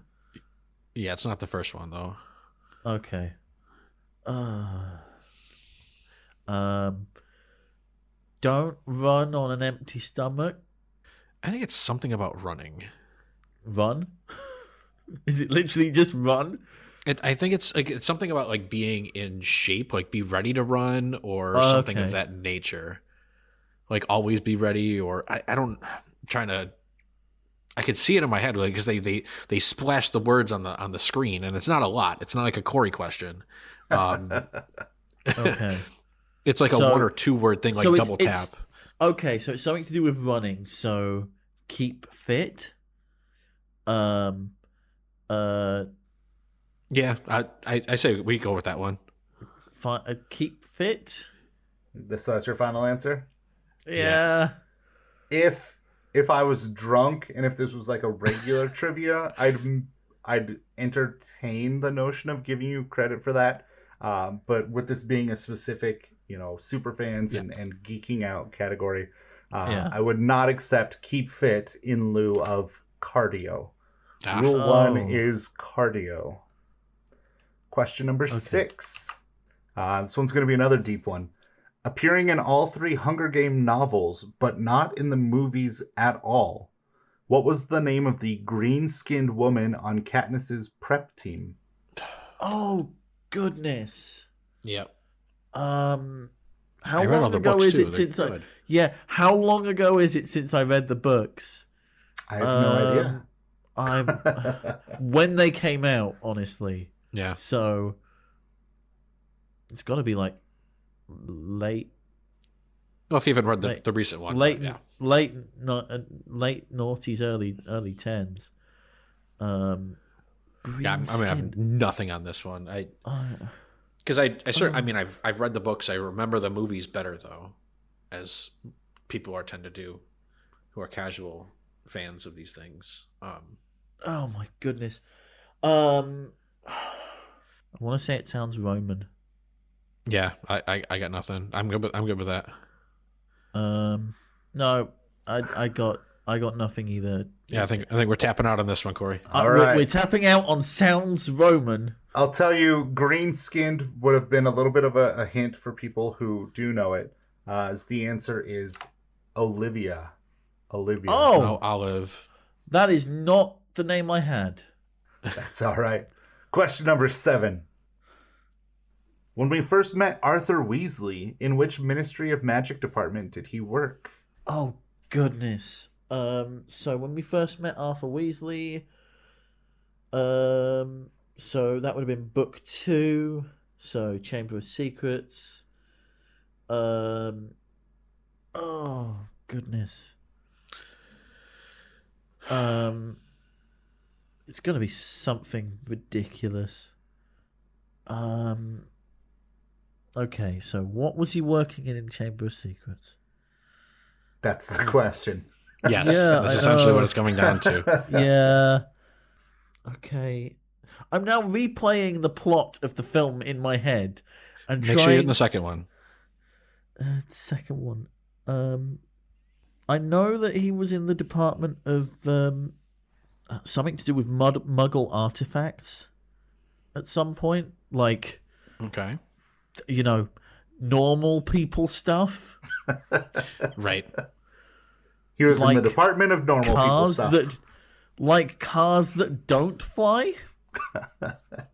All right, so cars I'm that good with don't that. fly department. Yes, the Final Department of answer. Cars That Don't Fly. Basically, Arthur Weasley was the Ministry of Magic's equivalent of the DMV. Sounds legit. I mean, I'll tell you, you're really close, but I do need you to lock in a final answer. the Department of Muggle Affairs. Again, you were close. You were actually closer before you said that. It is the Department for the Misuse of Muggle Artifacts. Oh my goodness. Ah, okay. And One I word think away. you specifically said Muggle artifacts at one point. He did, Wow. But the misuse is pretty important there. Yeah. All right. no, for sure. Yeah. Very important part of the title. Question number 8. What R-rated 1998 film was the very first Marvel Studios movie? Okay, R-rated. Hmm. So that means 18 plus, right? yes. 16 and up 17. without a parent or something like that, yeah. I think it's 17 plus. Well, over here it would be rated 18. Yeah. Yeah. Is what Yeah. I'm trying to. Or say. you can go with the parent. Right. Yeah, it's Okay. restricted. The first Hulk movie feels 2000s. Oh, Doesn't yeah, no, feel it- like a late it's- 90s. Yeah. Okay, what is in the Marvel franchise? So Oh my gonna be god, I 18 am not plus. waiting for you to list everything. yeah, go through I'm all not the going Marvel to list movies. everything off. But like 18 So, plus, was it? Kind of in the same realm as like Deadpool. I mean, Deadpool is a different. Like I feel like this is like a violent film, not necessarily like crass by any means or like poor language or adult situations. I'm thinking it's more like Blade.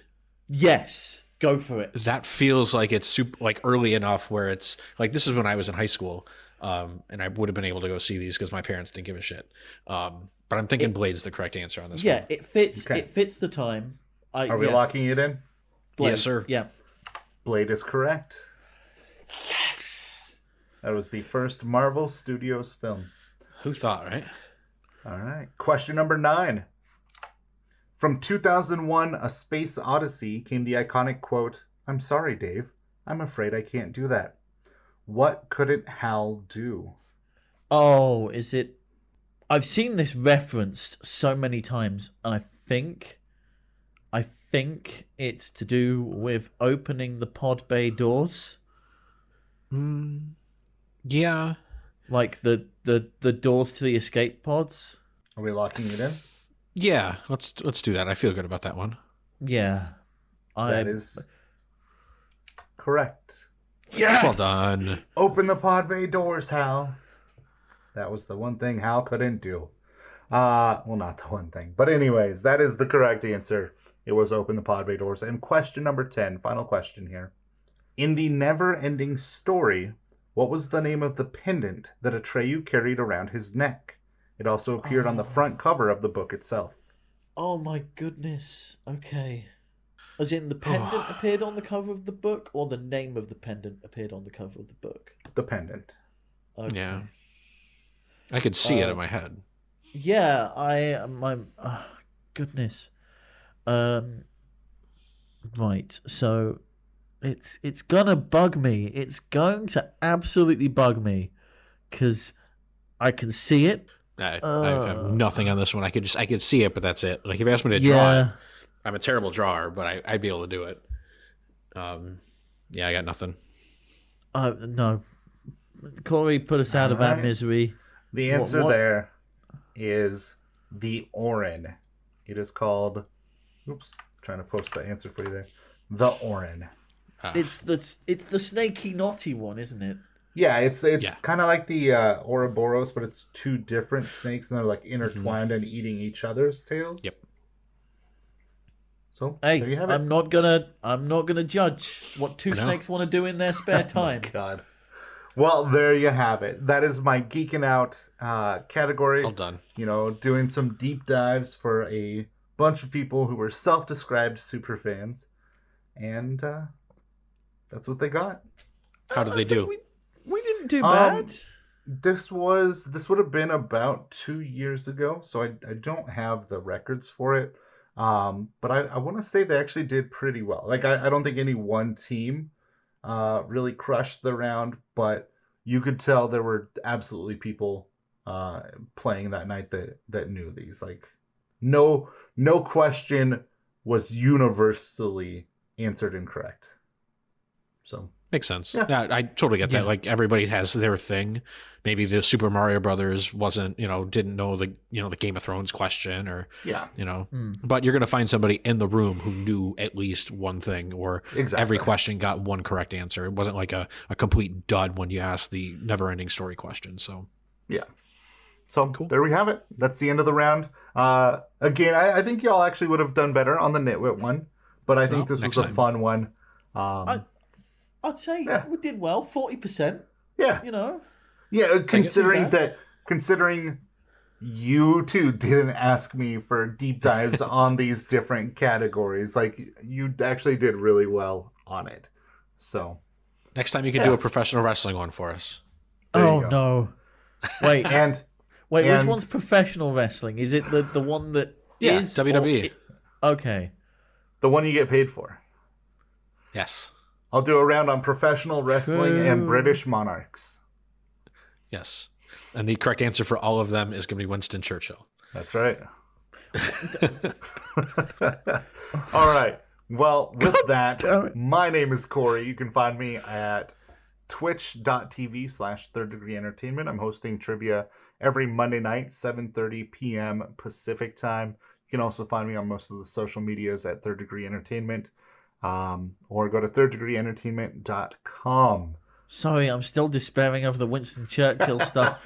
I'm Tipster. You can find me every Sunday night at probably 7 p.m. That may be changing by the time this goes out.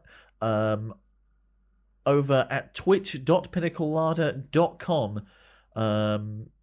Keep an eye out on the interwebs for an update, because at the moment I'm on a break for 2 weeks and things may be changing quite significantly.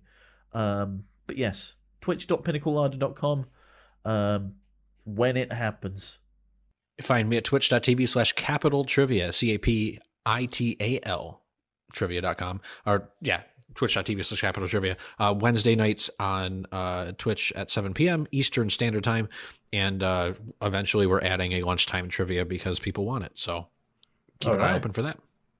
Sounds good. And you can find all of us as a collective whole at quadriviapodcast.com. You can also head to triviawriters.com to get access to our Discord, which serves as the Discord for the Trivia Writers Co-op and for the Quadrivia podcast. So you can come there, talk to us live, talk to the hosts, ask us questions, give us suggestions, chat about the episode, do whatever you want to do. You can also email us with topic or keyword suggestions or any feedback at all at quadriviapod@gmail.com. And I don't think I'm missing anything important. If so, I'll add it in post. Nick, why don't you give us our famous outro? Have I made it to the end of an episode yet? Where do we go?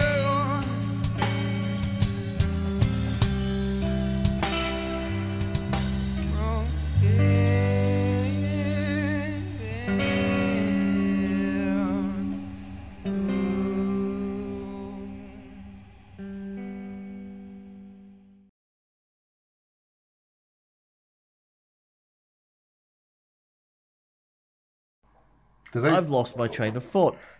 I've. It's I didn't gone. know if we lost you or your audio.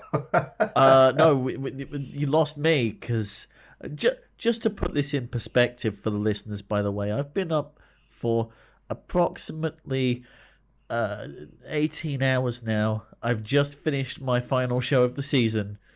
So I think I'm actually starting to wind down, and this is going to be an interesting recording tonight because. Well, and it is worth noting that the circadian rhythm for a penguin is only 12 hours. So you're a day and a half at this point. Oh, that's not Yeah. good. That's not good at all. Don't quote me on that. Do not use that fact in your shows. No, I heard it on Quadrivia. It's okay.